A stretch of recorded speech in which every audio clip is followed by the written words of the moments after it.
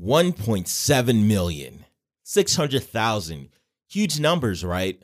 Well, those aren't the numbers that you think they are. 1.7 million Americans will have some type of cancer diagnosis this year. That's on average. 600,000 Americans, unfortunately, will succumb to the disease of cancer. Those are our brothers, our mothers, our sisters, our children, our friends, our coworkers, our employees. They will have that diagnosis and unfortunately never recover.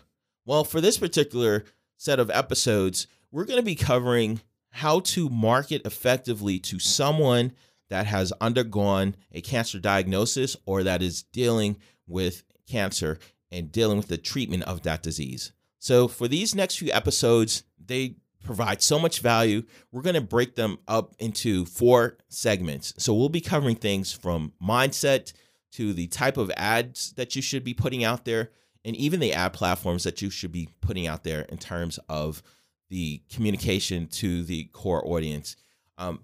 With this topic, I thought it was really important for us to bring someone in that had a firsthand perspective in terms of dealing with the disease. So my special guest host for these next few episodes, her name is Lena Stutes, and amazing, phenomenal person. But we'll get into the episode and then she can introduce herself. But stay tuned, immense value that these particular episodes are going to have. I'm really excited about these episodes. All right, without further ado, let's go ahead and jump into it. Let's go. Welcome to the Teeth Are Not Tools podcast. I am your host, Edward Ferguson. My team and I are on a mission to help 500 dentists double their leads and dominate their service area by 2026. In this podcast, we'll dive deep into the world of dental marketing, where you'll learn strategies and tactics to grow a highly profitable dental practice. Hello, and greetings, everybody. This is Edward from teetharenotTools.com.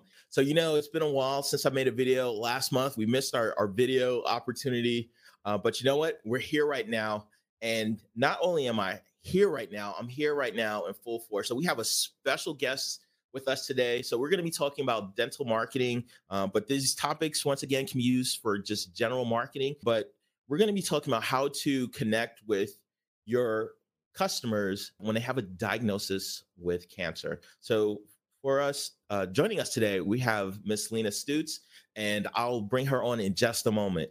So the reason why we have this channel is so that way we can provide you guys with some amazing and fascinating things in terms of marketing, and to connect you, find ways that you guys can connect with your customers, with your patients, such that you can grow your business. A lot of times we don't have access to these tools, and I hopefully am providing value via this podcast. So if you have the opportunity, go ahead and check us out at teetharenotTools.com. That's teetharenotTools.com. I'm like out of practice here. Oh my gosh.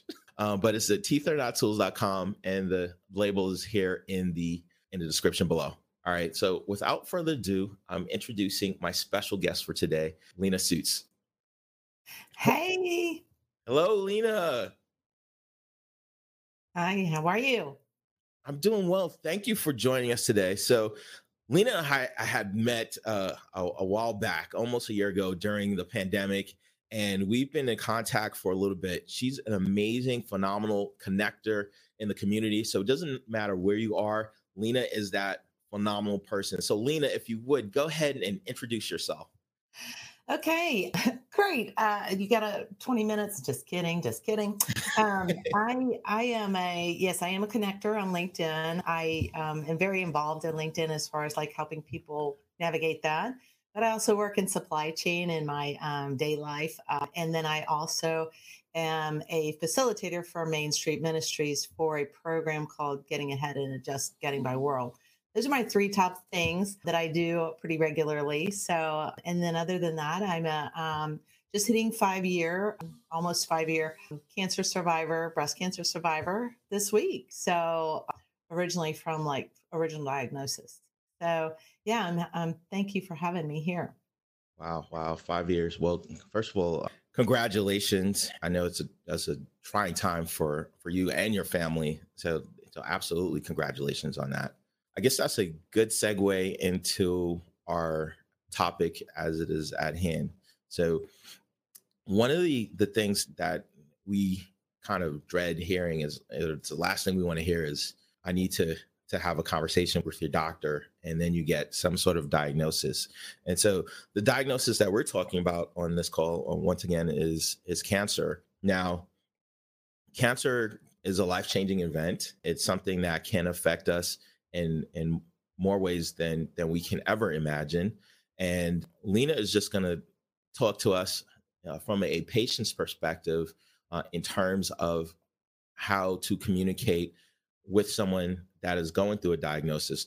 There's so many different things going around. And then, in terms of those diagnoses, the world does not end. You still have to get services. You still have to get your dental checkups. You still have to get your wellness exams just as much as a normal person would, but it has to come in a different manner. So Lena, I guess if you can help us out, in terms of the conversation from a mindset perspective.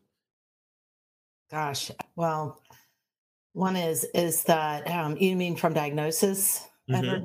Yeah, that it's easy to say you have to think the best, not the worst, and it's a lot harder to do. But the more you have people that are either have gone through the experience and are in a good place, or your family, it's kind of getting a few core people that you'll be able to talk through how you're really feeling, and then be able to kind of establish, like, how do I want to feel about this, right? Because the better I mentally think and believe that I'm going to be able to move through this, I'm going to be able to be informed and know, listen to the doctors, kind of vet that, kind of go through the process depending on what all treatments and different things that have to happen. And so the sooner you kind of take that and say, the only thing that changed from yesterday is that I've got a diagnosis of something, and I've still got to manage, and I've still got to decide to get up, and I've still got a lot of things I've got to. So the more you can face that in the sense of, uh, hey, I get to, and that can sound kind of odd, nobody is ever thankful to get cancer or any disease, but I get to get up. I get to decide that I'm going to think pretty good about this. I get to take this day and be thankful for the friends, family, or the doctors, or all of the things that are going to be required in this journey. I get to decide how I feel about it. And the more I can tell my mind, I feel pretty okay with knowing that I'm going to be well cared for. I know to ask questions. All those things will change and affect your mindset. And as soon as you kind of can step into that, the better for your whole body. I can tell you, just from the brutality of treatment and everything, the better your mind is, the better your body can handle it. Wow, that's amazing. Did the diagnosis of cancer change your, I guess, your perspective on health? I can imagine that.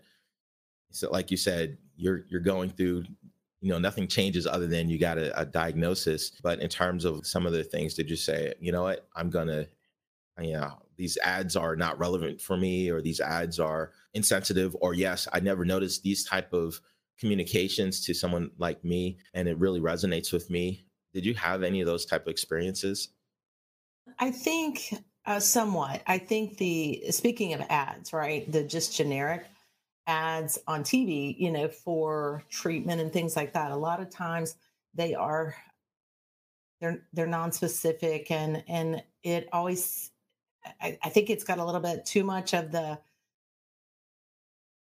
I don't even know how to explain it. I know that there for a while it would just make me aggravated, because it always made it look as people were just fine. They weren't, they took their whatever kind of medication, right? And they were on a bike the next day and jogging 5 miles and all the things. And it's just not like that typically, and so I think and those ads don't talk about all the other the truth. I mean, it's like this blurb of side effects, right, Edward? And then it's just kind of like, okay, but people still have no idea what all that's about. The regular public, it's just an ad.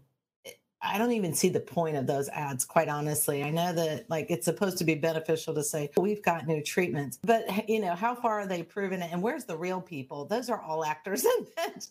So I kind of am not a fan afterwards because I know so much more about the truth of it. And I would just say, don't don't believe but half of the ads that you see on TV. There's just a lot more real people that could be more realistic when it comes to, I feel like, advertising that stuff.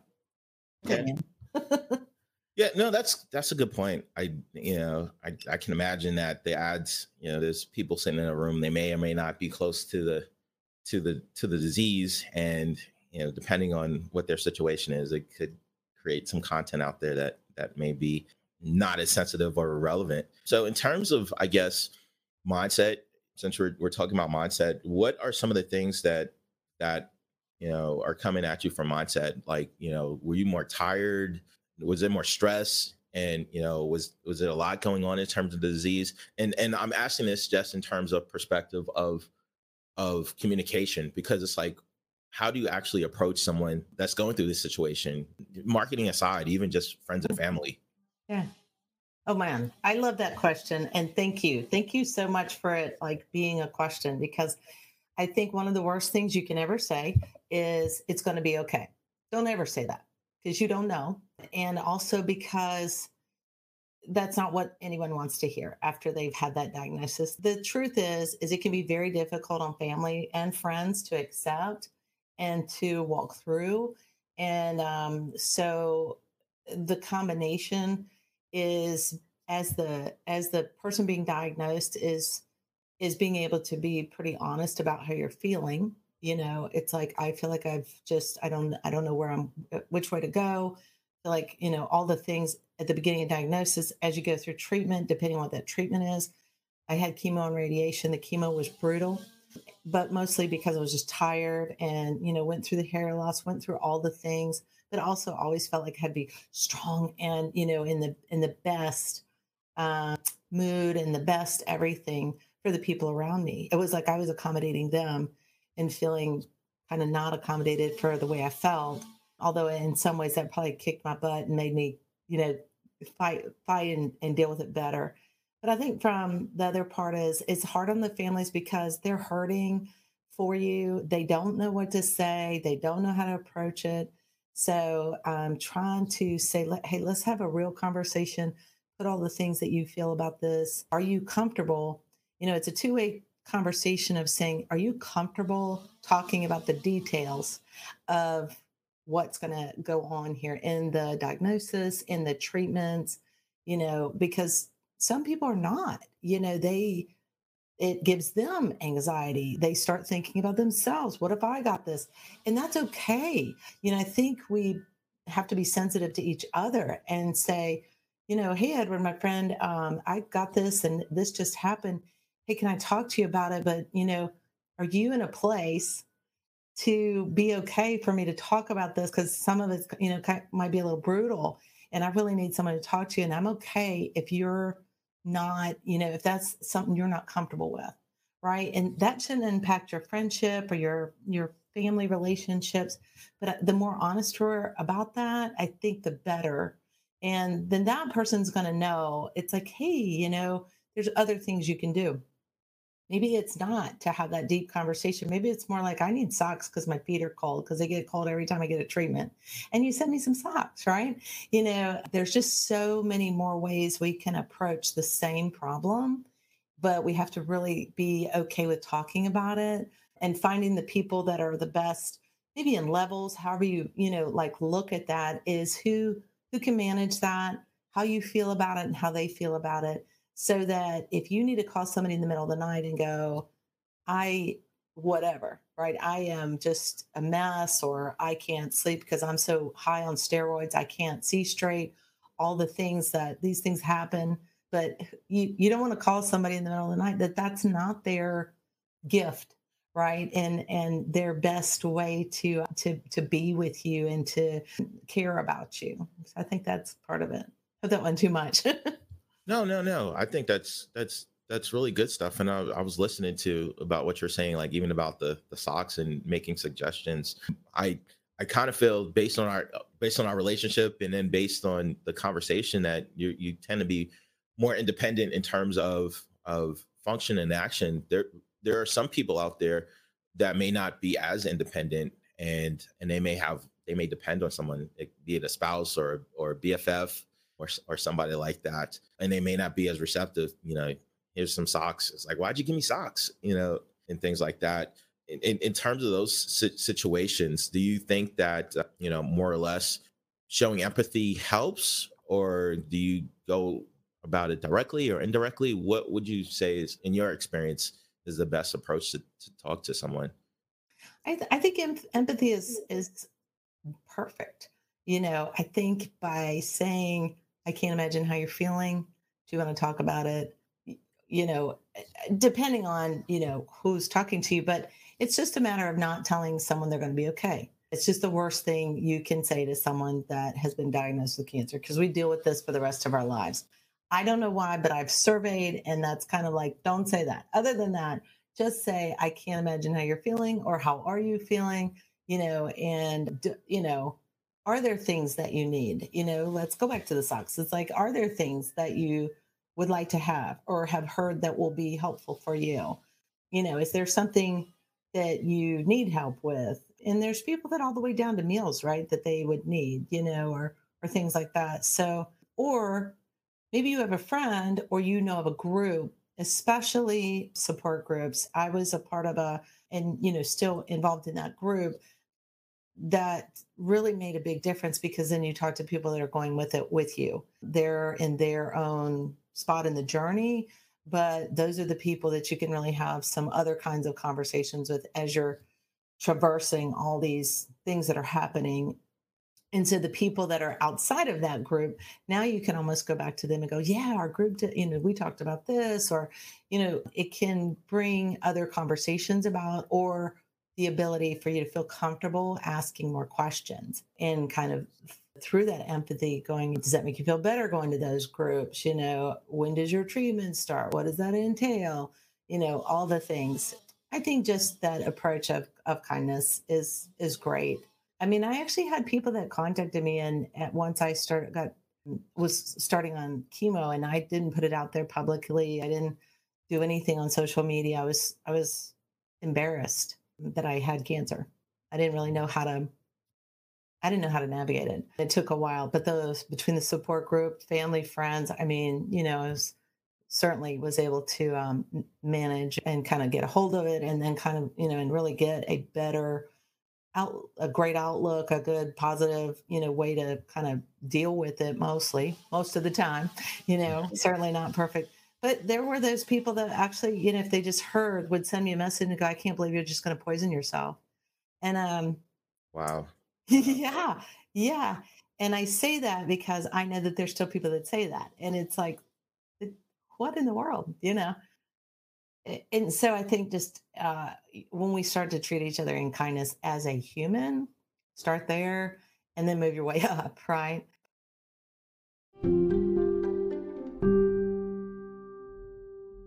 Thank you for listening through to the end of this episode. As a reminder, new episodes arrive each Tuesday. If you have an idea for the show, like to be a guest, or get more great tips on how to optimize and grow your dental practice, visit us online at teetharenot.tools.com. The Teeth Are Not Tools podcast is powered by the webpagesite.com. If you'd like to work directly with the Dentist Marketing Success team and receive personalized coaching and support to optimize and grow your dental practice's marketing and revenue, visit the teetharenot.tools.com to find out more and apply.